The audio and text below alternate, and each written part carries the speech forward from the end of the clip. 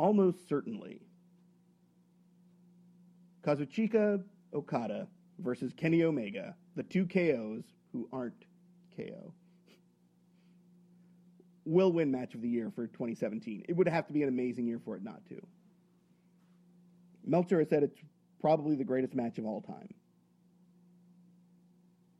He gave it 6 stars. He used to give out things that were called 5+, but he gave this one flat out 6, and I don't argue with that. It's an amazing match. It is an amazing piece of physical storytelling. And I really think it will serve as the definition for this era of pro wrestling. Not the definition, the perfection of this era of pro wrestling. Because wrestling changes. It evolves. And in each generation, you get sort of a pinnacle match. In the 1980s, the two streams in the 1980s, you had the perfection of the WWF style at the time, which was Randy Savage versus Ricky the Dragon Steamboat at WrestleMania 3. You have 1980s NWA title match concept era, where you had Ric Flair versus Ricky Steamboat, which is one of those that got 5+. You had All Japan concept, where you had Kawada versus Misawa, I believe in 1995, as that pinnacle. This is one of those. For modern WWE sensibilities, I'll argue that it was CM Punk versus John Cena. This match is up there with those.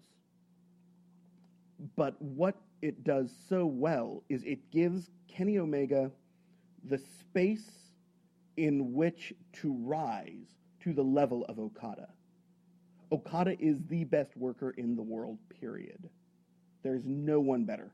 There is no one who's physically more apt at professional wrestling. And he's got this really great charisma about him. And he's one of the few people who, when he's working a big show, he could work a big show and a small show and give the same output, but the bigger show interacts with him in a very different way. Omega, on the other hand, is the best all-around wrestler / performer there is. He's great. He not only knows his timing, but he understands effort delivery. Because if you're someone who just goes out there and delivers 100% effort all the time, you're overwhelming your crowd.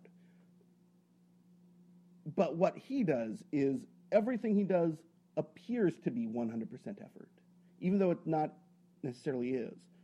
He is Shawn Michaels. Like when I used to compare Tanahashi to Okada, Tanahashi was Bret Hart, Okada was Michaels. But when I'm comparing Okada to Omega, Omega is Shawn Michaels. Slightly more so Shawn Michaels than Okada. Because he wraps